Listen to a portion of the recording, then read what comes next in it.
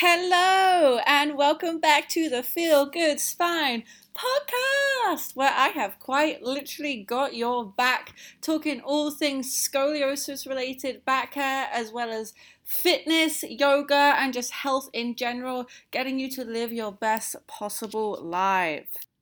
In today's episode, we are going to be talking all things pain related, scoliosis. Is pain even real? I'm joking, of course it's real. But I will be interviewing a very special guest. He is a kinesiologist specializing in chronic pain, rehabilitation, and motor skills. He has worked in the health industry for over 9 years, helping over 500 people get out of pain and live pain-free. How awesome is that? Also, I am very lucky to know him in person. He's one of the smartest guys I know, and I cannot wait for you to hear this interview. I bring to you Rob Kjemhus. Hi, Rob. Thank you so much for joining me on the Feel Good Spine podcast. I am so excited to have you here, and we're going to be talking about all things pain related. And we're going to learn some really interesting stuff. So, Rob, why don't you say hi? Tell us a little bit about yourself. Hey, listeners. My name is Rob. I am a kinesiologist, and as Claudia knows, my nickname is the pain guy in our Yeah. circles. I started as an athletic trainer at UBC Okanagan, where I got my degree in kinesiology. Then I started to manage a healthcare clinic where I started to specialize in chronic pain. Worked as a personal trainer at Equinox, where Claudia and I met. And then currently, I'm a director working at a startup called Ginkgo Health. We're developing an app to solve the physical inactivity crisis that's developing as our population ages. Wow. That is awesome. And I must say, Rob is one of the smartest guys I know, and especially when it comes to pain and this kind of stuff. So I just knew that he was going to be absolutely perfect for this. So let's Thank you. crack on to it, Rob. So tell me a little bit about what is pain to start. Yeah, that's a fair question. It's a big question. So I think it's really important to be quite blunt. Pain is a sensation inflicted on our bodies by our brains.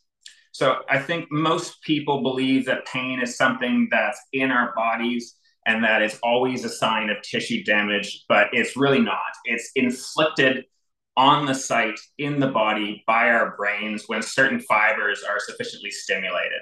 But that pit stop in the brain is where things like our personalities, our past experiences, and our beliefs can have an effect on the intensity or even the presence of pain in general. So it's not something that's inherent to the body, even though it feels like that. It's inflicted by the brain. Interesting. It's inflicted by the brain. Okay. Yeah. So it's we people think we have pain receptors, for example, in the body, right? Like that, are just our nerves get stimulated enough, and then that causes pain. But what's really happening is we have something called nociceptive fibers. They detect pressure, they detect pH, they detect temperature, and if those are sufficiently stimulated, that gets sent to the spinal cord. That information gets sent up the spinal cord to the brain. It comes back down the spinal cord, and the brain inflicts the sensation of pain on a region. So it's a little complicated, but it's not that pain is here. It's that pain is in the brain, and it's telling you to look here because something is stimulating that area sufficiently. Very interesting. Because you always think like if something hurts, you're like, this area like is really, really painful. But I guess, yeah, that makes sense that it's not really that's painful, it's your brain making it sound like it's like saying, look here, like you've got an issue here, Yeah, you need to fix it. yeah, that's the idea is that your brain is trying to get you to pay attention to an area. I always say it's like a smoke alarm. And sometimes you're cooking toast, sometimes there's actually a fire. And that's sort of the difference between like a nervous system that's responding to pain appropriately and one that's sort of responding inappropriately or causing a lot of the discomfort that most people feel. Yeah. Great analogy, by the way. Love Thank that. you. Yeah. Okay, so relating pain with scoliosis, obviously, like people with scoliosis have a lot of pain or think that they have a lot of pain. Just like simply, why might scoliosis cause back pain? Let's start there. Yeah, fair enough. So I think it's important to talk about like what a normal system is trying to accomplish or what it's trying to do, and how unfortunately something like poor posture or scoliosis can affect that. So if we're looking at the spine from sort of a side view, you'll notice like a slight S curve to that shape. The idea there is that the S is supposed to act as kind of a spring to help us absorb load, to help balance the head, to do all those kinds of things. But unfortunately, for individuals with scoliosis or just poor posture in general, when we're far outside of that alignment for long periods of time, it can have a real effect down the chain. So it's our body doesn't really care about ideal postures. It's always just trying to get the job done in the most efficient way with what it's presented. So, in the case of something like scoliosis, where people might have a misalignment of the discs, our brain doesn't care. It's going to try to solve the problem of keeping you moving, of keeping you athletic in any way that it can. And it's probably going to do that at the expense of the joints themselves. So, for example, even in something like poor posture, if we're sitting at a desk for 8 hours and we have to look at a screen, and so we've got that head forward posture, that is actually a really good solution to that problem. That is energy efficient because you're just sort of sitting on the bones in your neck and you're sitting on the passive tissues like your ligaments, and those don't take energy. So your brain's like, awesome, I solved this problem. I'm going to use no energy. Rob can continue to stare at the screen all day long. But Yeah. it does this at the expense of our joints, right? Yeah, that's like we criticize our bodies, which is unfortunate because it's like they're doing what they were built to do. Our brain is solving that problem incredibly well. For somebody with scoliosis who has that misalignment, your brain wants to keep you moving. And, 100 years ago, we used to die from the flu or a lion. So it's like your brain doesn't care about ideal postures and making these joints last the longest. It cares about energy efficiency. And Yeah. so it will tighten tissues, it'll put pressure on bones because those are energy efficient solutions to what we're doing. So that's really everybody's scoliosis is a little bit different, I think, and everybody's lifestyle is a little bit different, but your brain will sacrifice the joints any chance it gets to save energy to keep you moving. So that's usually what ends up happening with scoliosis or poor postures. Tighten muscles, bones pushing on bones, all that horrible stuff. It totally makes sense because like even sat here now, like I'm trying to sit up straight, okay? And I'm Yeah, trying not to let my head push forward. And yeah, so, now we're talking about it. But sitting up straight, like it's exhausting. Like I want to do yeah. that. Like my body just wants to collapse. 100%. And I think one thing that I always stress to my clients too, I usually spend the first session teaching them, ideal, perfect posture. And then as soon as they've got it and they're looking good, the chest is up, they're sitting tall, I tell them that even if they were to hold this position after 20 minutes, the ligaments relax and your bones will start to slide.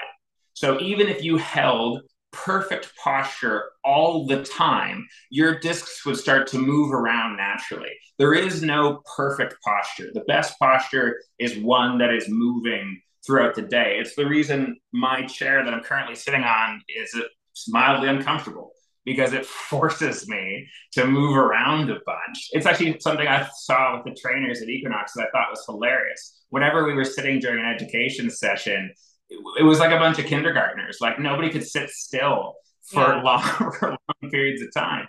Well, And you because we're not can meant to. yeah. Yeah, we're not meant It's painful. to. Yeah, our bodies love movement. And so it's important to recognize that, like, sitting in any posture for 8 hours a day or for long periods of time, anything more than like 20 or 30 minutes, and your body's going to start making decisions at the expense of your joints. in the name of energy. Yeah. Yeah. Okay, that makes sense. That makes sense. That's why I'm kind of jittery now, I guess. My body wants to Yeah. sit down, but sometimes you just got to sit down. So we just have Oh, to. 100%. It's I love a good sit. Yeah. So that's really, really interesting.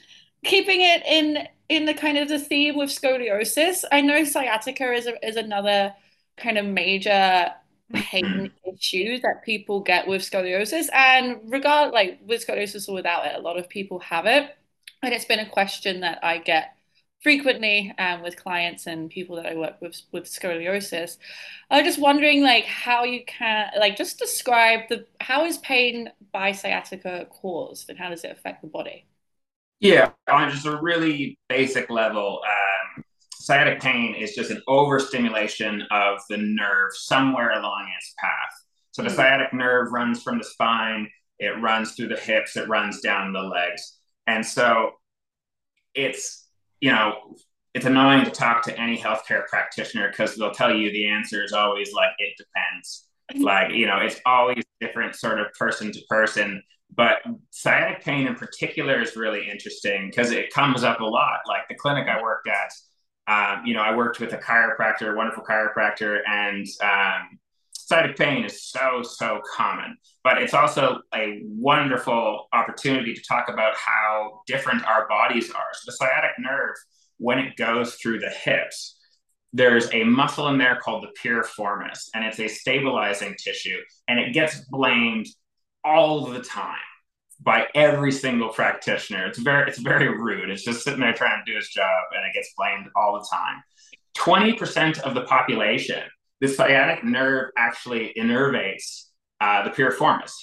But for 80% of the population, the nerve just runs right by it, right? So it might be that when we're sitting, as most of us are doing throughout our day, for anybody who's sitting, really, that nerve is seriously stretched, right? It's yeah, being pulled, it's getting a lot of sensation throughout the day. That piriformis is probably stretched along with like the 7 other muscles in the area that are doing the exact same thing that don't get the blame for some reason. But maybe it's just that those individuals who are experiencing sciatic pain are part of the 20% that have those tissues innervated by that nerve, right? yeah, So the pain that people feel, like a good practitioner will use that as sort of like a canary in the coal mine, that it's like something along that path is causing overstimulation that's causing pain, sciatic pain, yeah, right? But it doesn't necessarily mean that it's the piriformis's fault. It doesn't necessarily mean that you have weak glutes or weak hips, although you probably do. I've yet to meet a person whose hips are strong enough. But it's unfair to point at one tiny tissue and say that it's that fault, and to say that like one stretch is going to help when your body might innervate that tissue in a different way than my body does. It's really, if you're having sciatic pain, there's quite a few different causes. It's probably the hips, but there's quite a few different causes.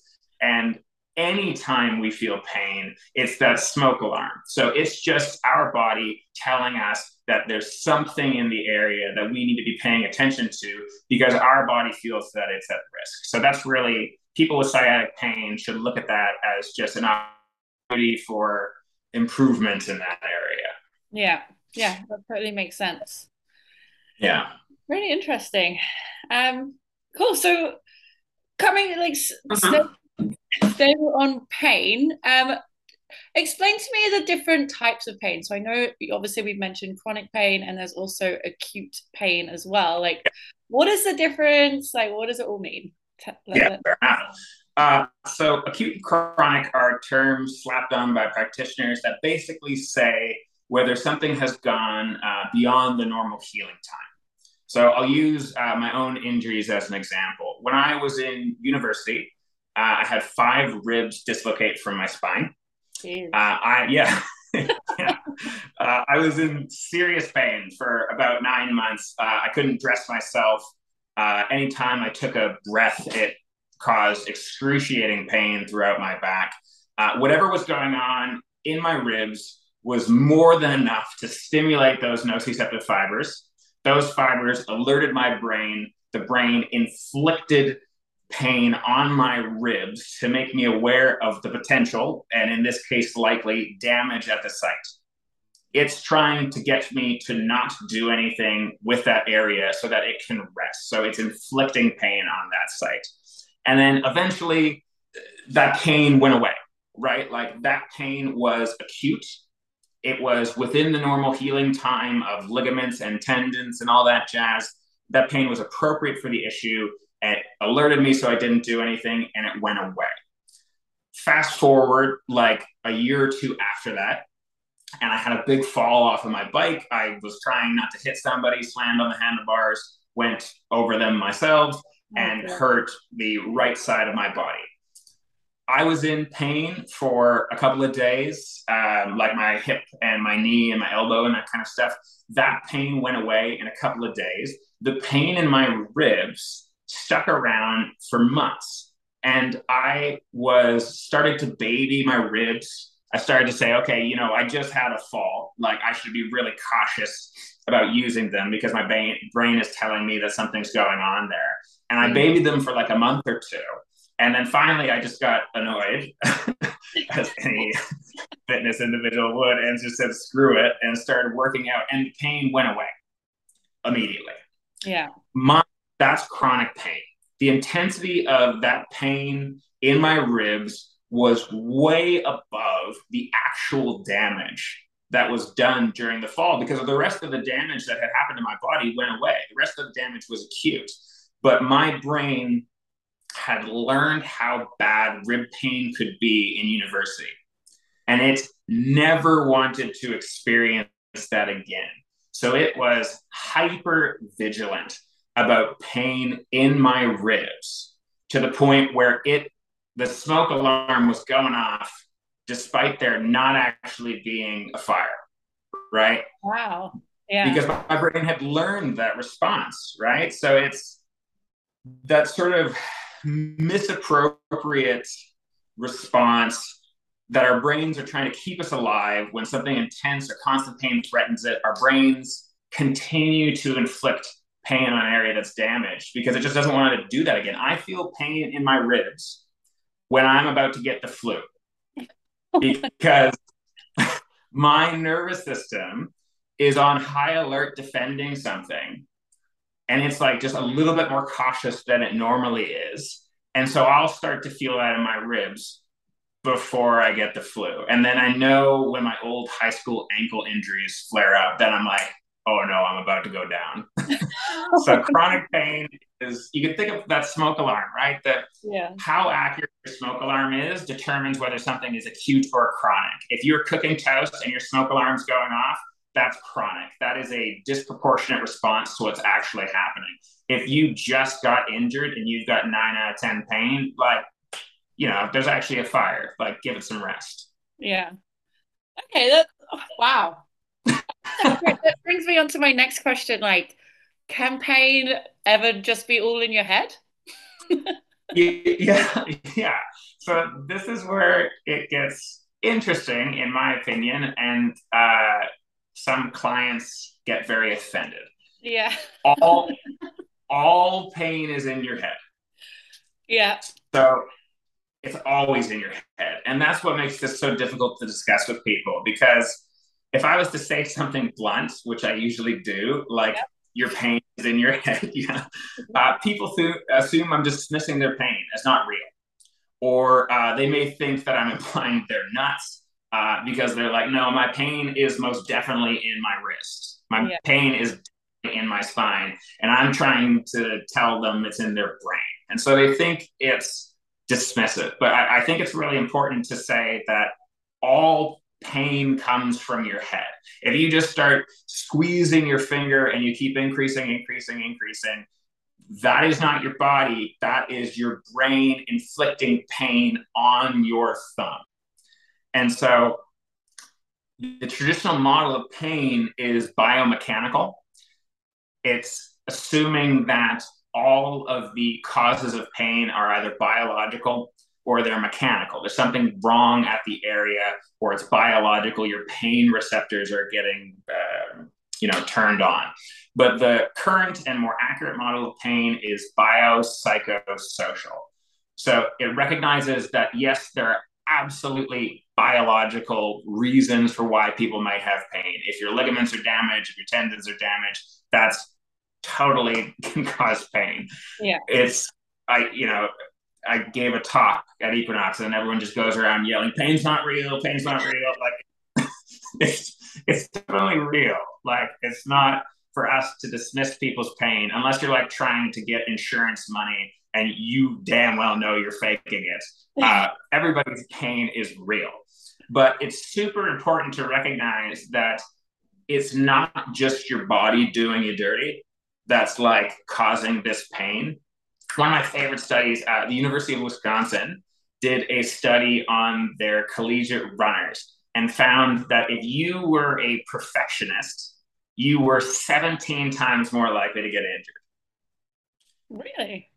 If you are an anxious individual, you are significantly more likely to report delayed onset muscle soreness. Yes. This idea that like it's not just damage to the tissues that's causing this. You might also be an individual that has been told, maybe like for low back pain, like a lot of people see their parents suffering from low back pain and they are afraid of it. And so that fear causes their pain to be worse or stick around longer than it might for individuals who feel really confident in their body's resilience. One of my favorite low back researchers, he helped a power lifter whose vertebra had fractured like almost in half.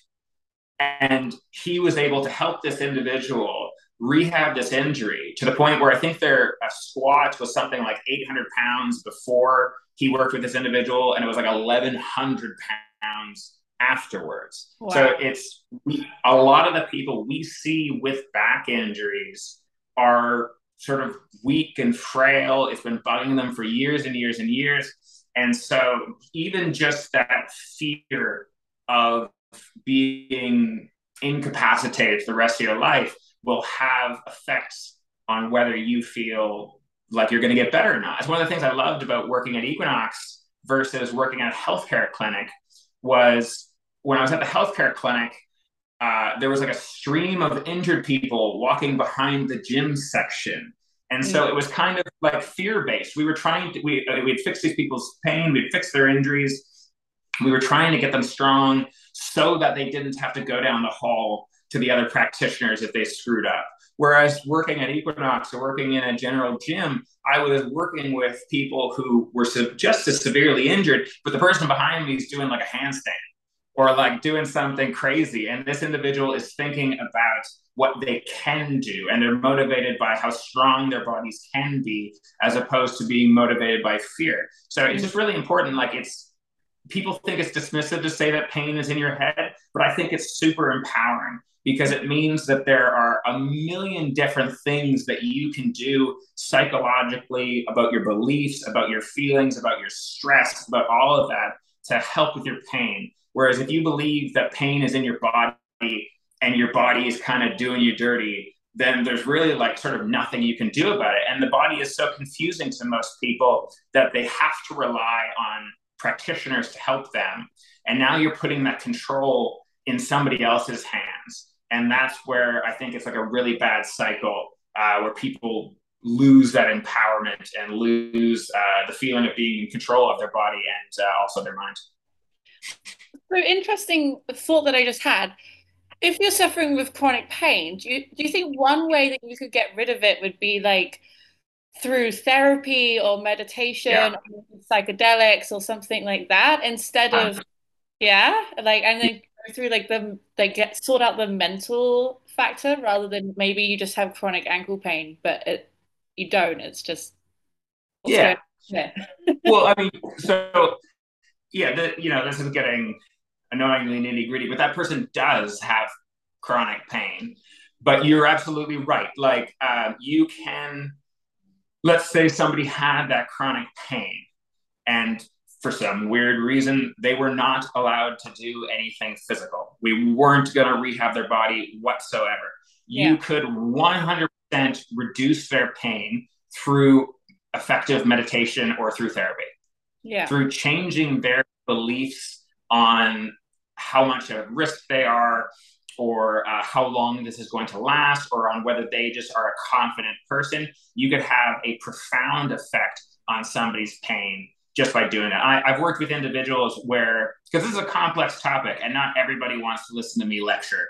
And so I sort of start my training with people by having a conversation. And if this guy just like really doesn't want to listen, sometimes I just make them feel empowered and strong regardless. But I've had individuals where we worked for like 8 to 9 months.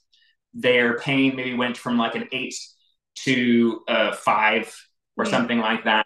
And then I realized, okay, it's not just being strong. It's not just the biological contributions that are affecting this person. And then for that individual, we spent 3 sessions just sitting on the mat, having conversations that you and I are having now, and having a discussion about what pain is. And his pain went from a 6 to a 2, and at times he was pain free. And that took 3 sessions, whereas the previous pain reduction took like months to just get like a few numbers down. Yeah. Even there was one really cool study where it was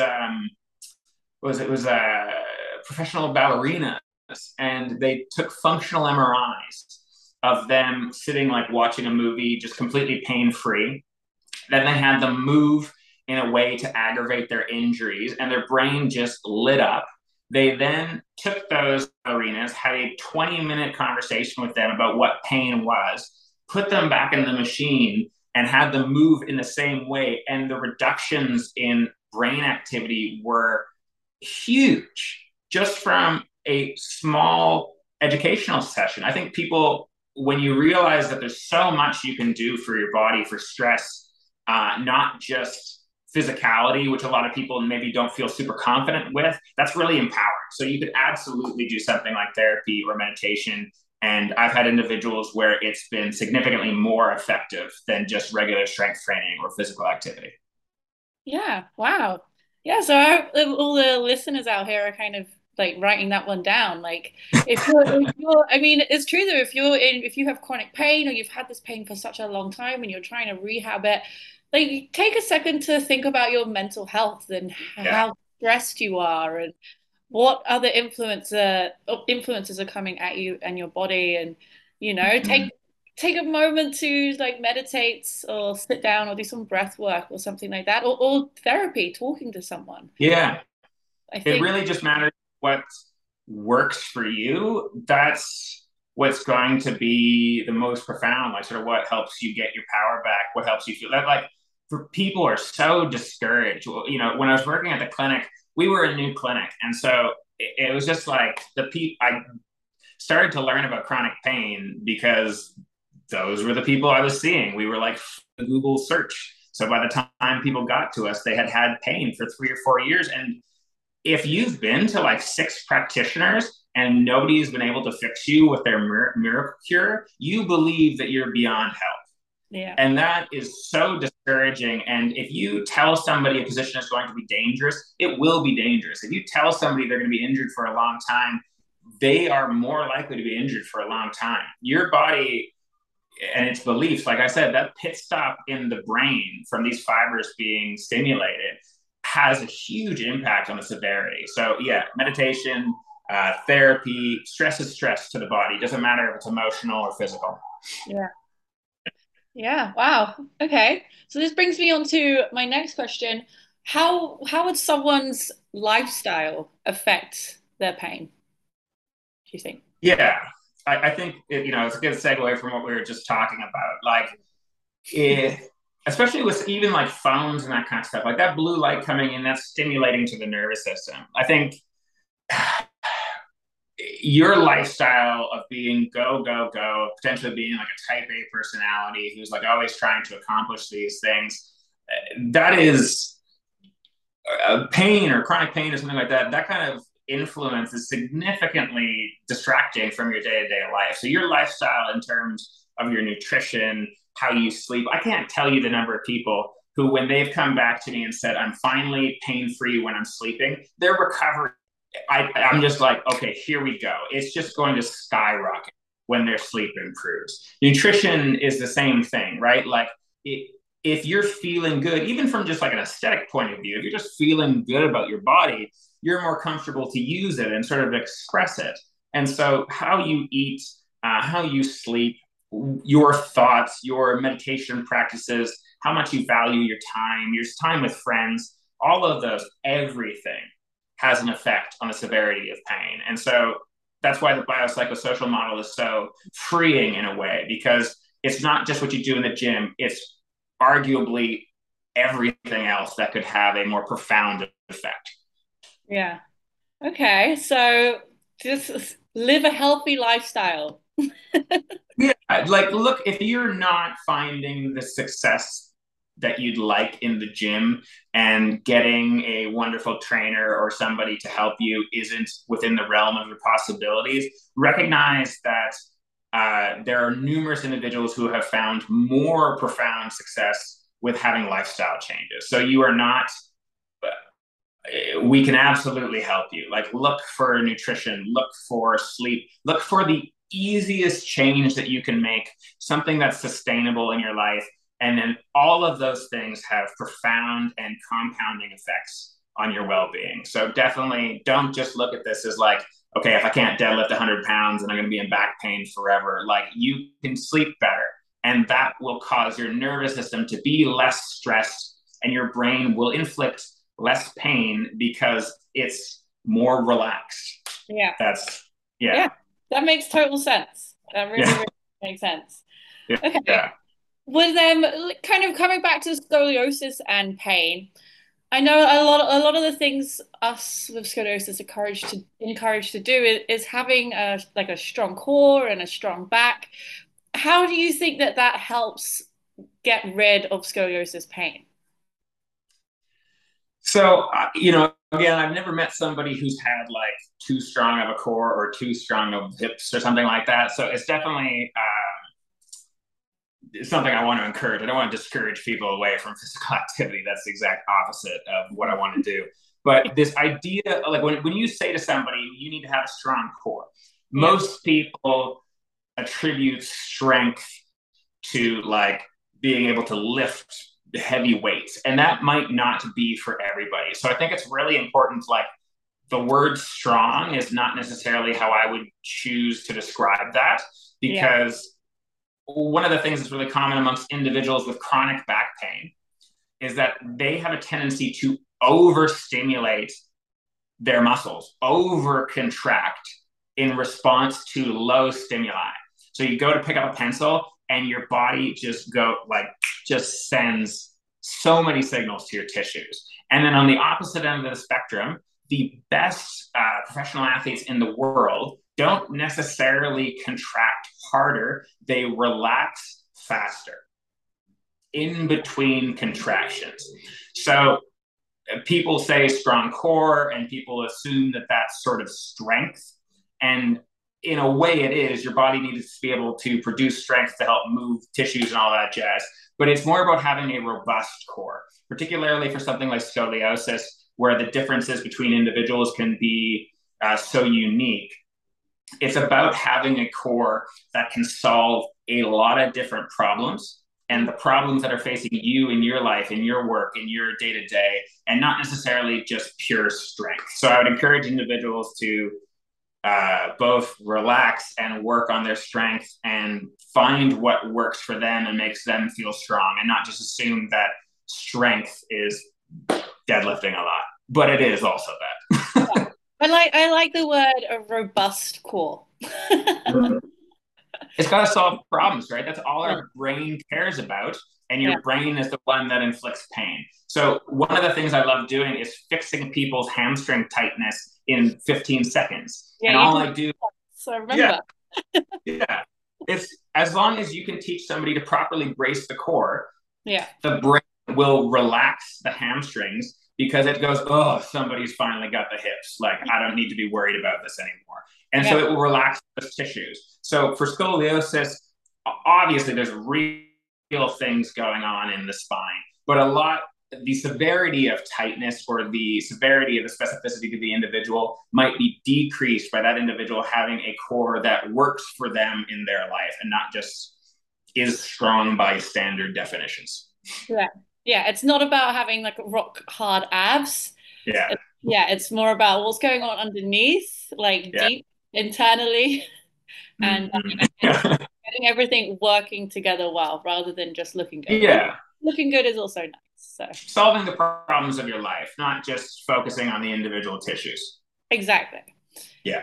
What are your thoughts on medication for pain? Yeah. So if it sort of like decouples that learned response, that can be helpful. So for instance, lots of people with low back pain, they get hurt when they bend over, or they feel pain when they bend over. And so that is just kind of like a learned response where your brain goes, okay, when I bend over, I feel pain. He's bending over, inflict pain on the body. So if you're able to use medication to give you sort of a pain-free period of time to then relearn good habits, that's helpful. It's the same, basically, that's what any good practitioner is doing, a chiropractor, acupuncturist, witch doctor, whatever. Like if they're giving you pain-free periods of time that you are able to detach movement that are causing you pain from your body thinking they're dangerous, that's valuable. But medication over a long period of time, it actually, like, even opiates and that kind of stuff, this is getting a little outside my range, but they basically just like numb your whole body. Yeah. Because they're slowing your brain's response to pain more than they are having an effect on the actual tissue themselves. So short term, fine. Long term, something's going on. Yeah, maybe. Yeah. Okay. Yeah, that's it. That's interesting. That makes a lot of sense. So, in summary, what would you tell the listeners is the best thing to do to help them just reduce their pain, scoliosis or not? So I think initially people want to feel proactive. So for me to tell your listeners to like go meditate, that's like a hard place to start because most people want to be actively doing something towards their discomfort. So one of the things that I'm looking for as a practitioner when I deal with something and something people can do for themselves is start to get an idea of what positions bother them, what positions during their day are causing them pain. Then it's a matter of what I call exercise Advil. So let's say that like you have to sit at a desk all day. There's nothing you can really do about it. And that position causes you pain. Well, then what I would do is I would give this person like one exercise or two exercises, like a clamshell or like a core brace or something small that they can do that will help reduce that pain. And that starts to give their person's brain the idea that, okay, movement is medicine. Mm.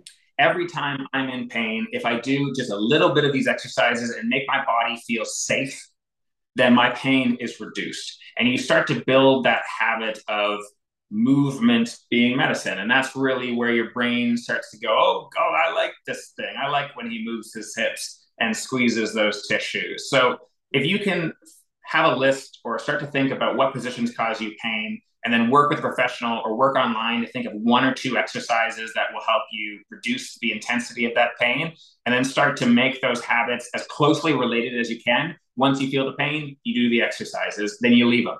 Don't make it 10 to 40, just a few to help release the pain. Go back to what you're doing. When you feel the pain again, go again. It's exercise Advil as opposed to regular Advil. Wow.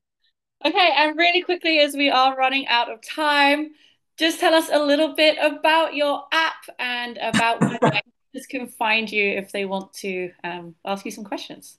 Yeah, so I'd start out by saying ginkgo.health is where you can find out a little bit more, like ginkgo, like the tree. I can't actually talk too much about it right now. So this is where we had to stop the interview, but if you want to find out more, head to ginkgo.health. And yeah, Rob is just amazing, right? He'll blow your mind, and I cannot wait for this app to get released and to even find out more about it. I don't even know, guys, so it's a big secret. Thank you so much for listening and joining me, and hopefully I will see you in the next one. Goodbye.